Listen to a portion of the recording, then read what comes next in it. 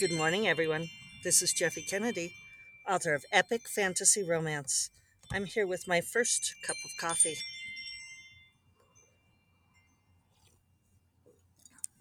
Ah, that's good. If you're on video, you'll note that I am outside. Woohoo! The sun is actually really warm this morning. The birds are singing. It's springtime. So I feel like I usually end up doing a podcast here on the east side of the house somewhere around February. I feel like it's usually earlier February than this. But yeah, this morning I thought, why not try it? And feels so good, feels so nice. Jackson is out here with me. You might see him go by in the background on his leash. Long time listener viewers will be familiar with the cat wrangling.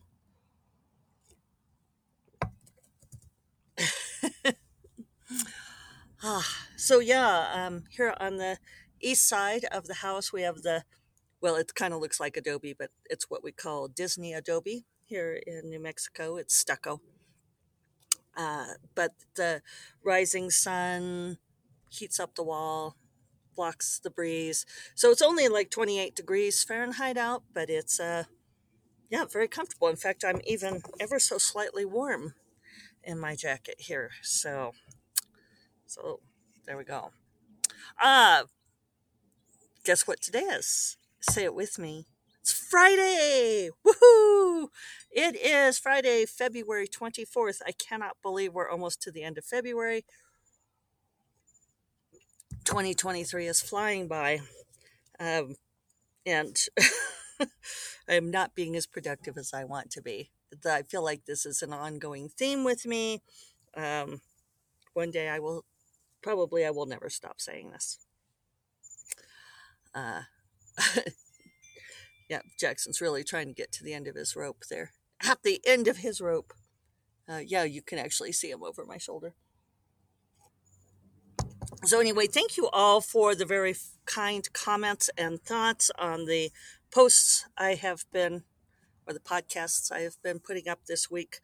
Um, very happy to share this information with you all. It's easy when you've been doing stuff for a long time that you forget what other people don't know.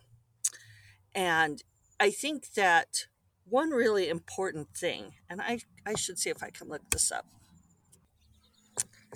Okay, so this is an example. I talked some yesterday about starting small and businesses failing because they overreach, because they expand too quickly. So there's been a couple of instances recently of people going to uh, a Polycon, Jennifer L. Armentrout's fabulous event. I went for the first time myself last year. They go to this and they say, oh, this is an amazing event, which it is, and I can do this.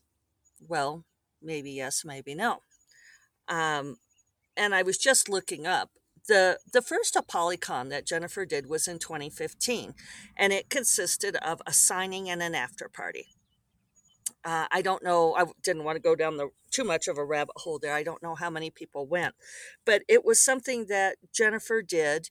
It was in Philadelphia. Um, she wanted to do something for her fans. Jennifer's very generous that way. She's also a savvy business person. So she did this event, and it grew over time. I'm not sure if it would be interesting to ask her. I'm not sure if she envisioned that it would grow to be this big over time. But if you listen to people who do well with a business, when you ask for their origin stories, that is a very consistent origin story. People will say things like, oh, well, when I started out, I keep having something in my eye here. So people will say, when I started out, I just wanted to do this thing. I had this idea for this thing, and I wanted to write this book. I wanted to make this thing. I wanted to have a gathering, and then it grows. It grows from there, and they manage that growth. There are very few people who start out with a concept like as huge as a Polycon is now and say, I want it to be this huge thing. Uh, I'm not sure what year Jennifer started adding other authors, but I know it wasn't right away. And I know that she felt like it was growing enough that she wanted to give her readers other authors to see. And she also wanted to give other authors something to come to.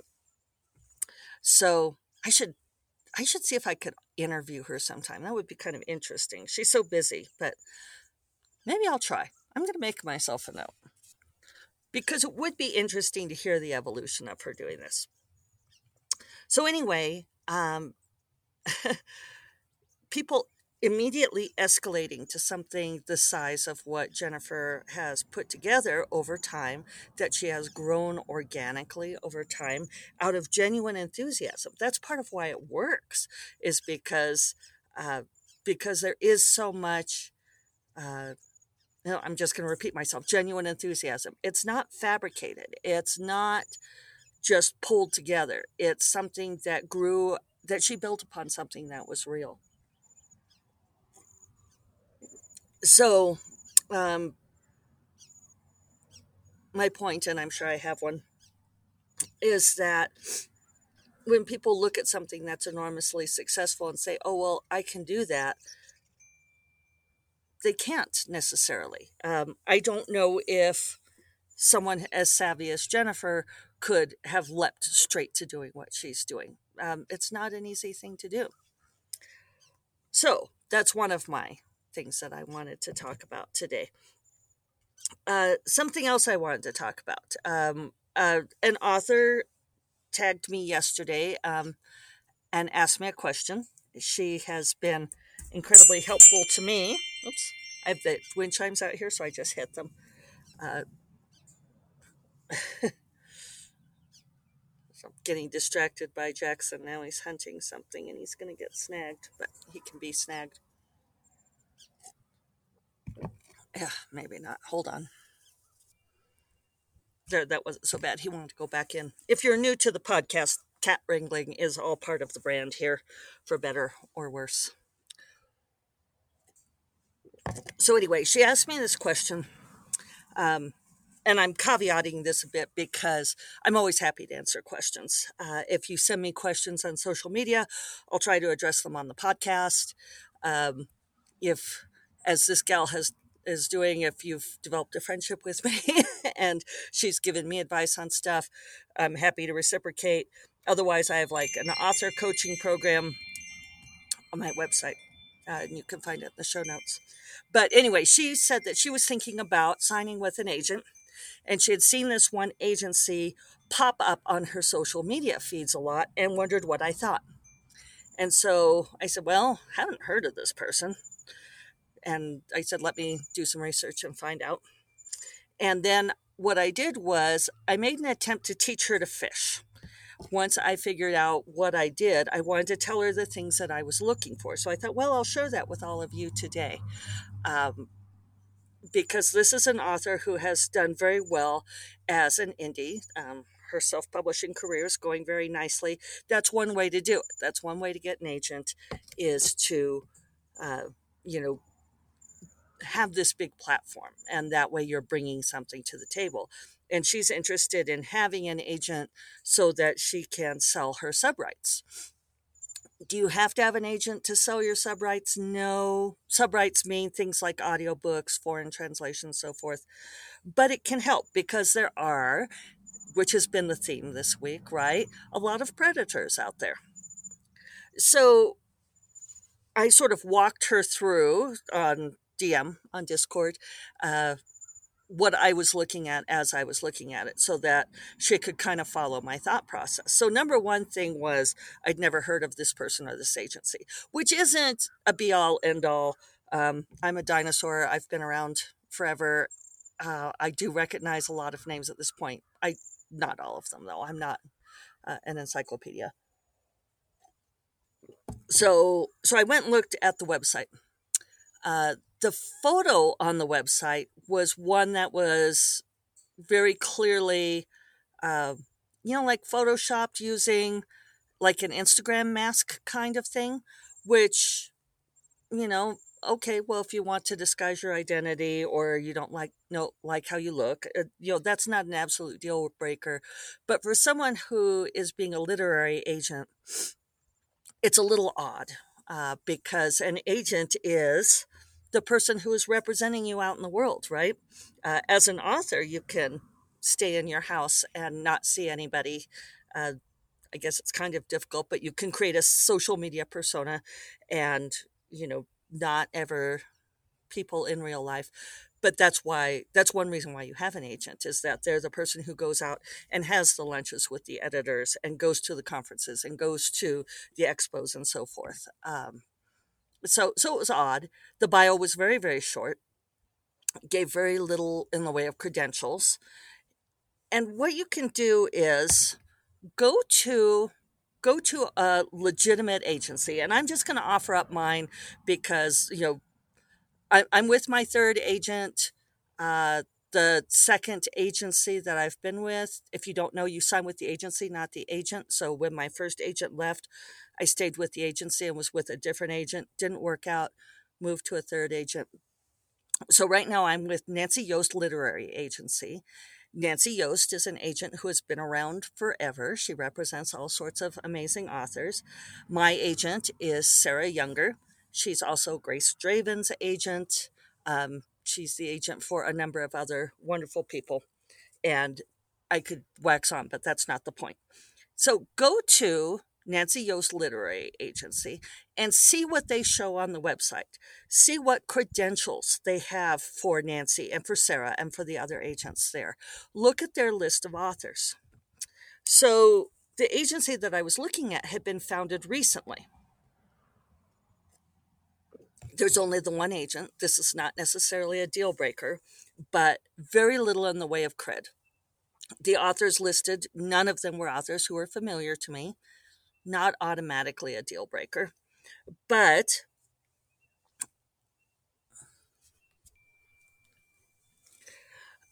but there wasn't any cred here. Uh, the person was clearly young. Did not say, only said that they had graduated from college, but not when. Uh, Not necessarily a deal breaker. But now, like, the evidence is starting to pile up, right? It's like, well, this person has, apparently no experience. Even the stuff that they had cited is like, working and interning at various places were all places that I'd never heard of. Now, if you are not a dinosaur like me and you have not been around for decades, then what you can do is you can Google, look up these places, and see how big are they? Are they all like garage startups? Because one thing about being a literary agent is that it is a bit of an arcane ability, and there's lots of ins and outs. And most agents start out with working at an established agency and learning from the pros. It's really an apprenticeship type deal. There are people who say, oh, hey, I'm going to be an agent, and maybe it works for some, but that's not what you're looking for. Especially if you're someone like my friend who already has a pretty well established career.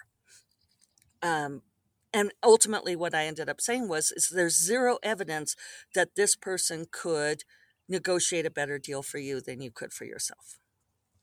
And that's what you're looking for, is you're looking for, what expertise does this person bring to the table that I don't have? Because you will be paying them your 15% in perpetuity, right?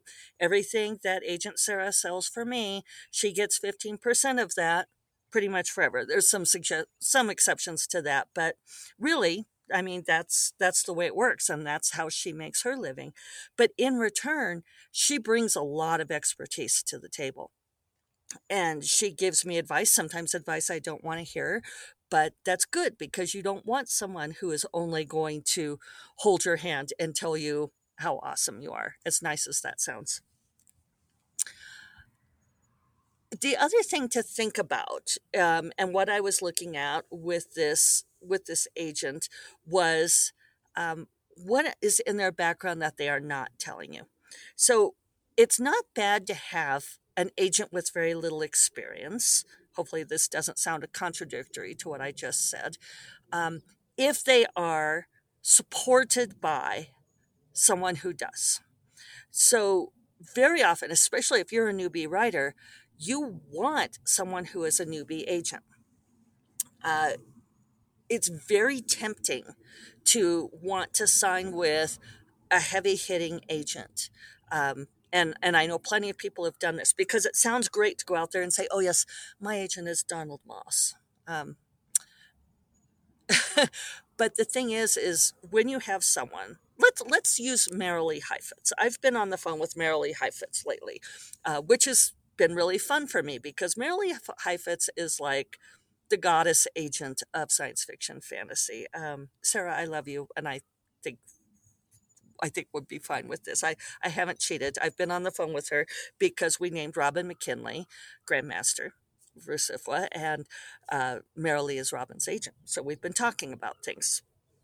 And Marilee is also the agent for Neil Gaiman, and she's the agent for Octavia Butler's estate. And she is, I mean, she's just one of the lions of the business. And so it's tempting to say, oh, I want Marilee Heifetz to be my agent. But what it comes down to is, oh, and I have another analogy, too many analogies or examples. The problem is that Marilee is busy negotiating deals for Neil Gaiman, multi-million dollar deals, or, dealing with Octavia's multi-million dollar estate, or, dealing with Robin McKinley. How much time does she have for newbie author? Now, I know several people that this happened to who were friends of George R. R. Martin because he lives here. It's here in Santa Fe. And so a number of the writers in town were able to sign with George's agent, which was very generous of him. He lined them up with his agent. But when you're George R. R. Martin's agent, you have a lot of really big, heavy deals that you're doing, and you don't necessarily have time for baby writers. It's not like you neglect them on purpose, but it's just a matter of where does the intensity of your day go, right?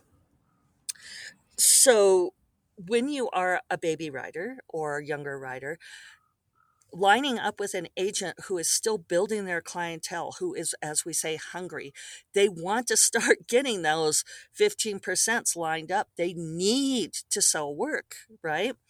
And as long as they are with another agent, you can always ask like who their mentoring agent is, their relationship with the head of the agency.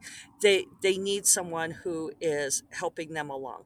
And with this whole thing of where you sign with the agency and not the agent, that's part of the deal where you should be able to go to the head of your agency. And that was what I ended up doing with my second agent when things were not working out. I was felt like I was not getting good communications from that agent. I went to the head of the agency and she helped me work out some things. Still didn't work, and but we still have a good relationship. So so back to how this one, I'm trying to think if there were any other red flags. Excuse me. Oh, then the other thing is that Google is your friend. This is one of the things that's great about the age that we live in is you are able to find things out in a way that we did not used to be able to find out. So I googled this agent's name, and somebody else had googled them, and they had some interesting things to say about where this person had come from. And I won't say more because I don't necessarily want to call out any names. So at any rate, that was the advice I ended up giving, and I just wanted you all to know that that's how you go about researching these things. The other thing you do is exactly what my friend did, is you find an author who has been around for a while. You've preferably one who is agented, and you ask them, what do you know about this agent? What do you know about this agency? If you're in luck and that author is has an agent who's accepting clients, they may offer to refer you. So that's always something to keep in mind, to consider. Don't press them. Don't do it for that reason, but that can happen. That's how the networking works. And yeah. So I'm almost out of time, and I never got around to talking about book boxes. I'll talk about book boxes on Monday, I promise. Uh, and as for the TikTok live, I'm considering it a failed experiment because it doesn't, I mean, I could download the video and save it, but it doesn't stay on TikTok. And I think I got precisely 0 live viewers for the event, and it was annoying to mess with it. So I may try it again someday, but for now, I'm just going to leave it. Um, yeah. So thank you all for listening. Feel free to comment on social media or go to my website and send me a message. Uh, I see most of my comments everywhere, I think. Ask me your questions if you like, and I'll do my best to answer. So I hope you all have a wonderful weekend, and I will talk to you all on Monday. You all take care. Bye bye.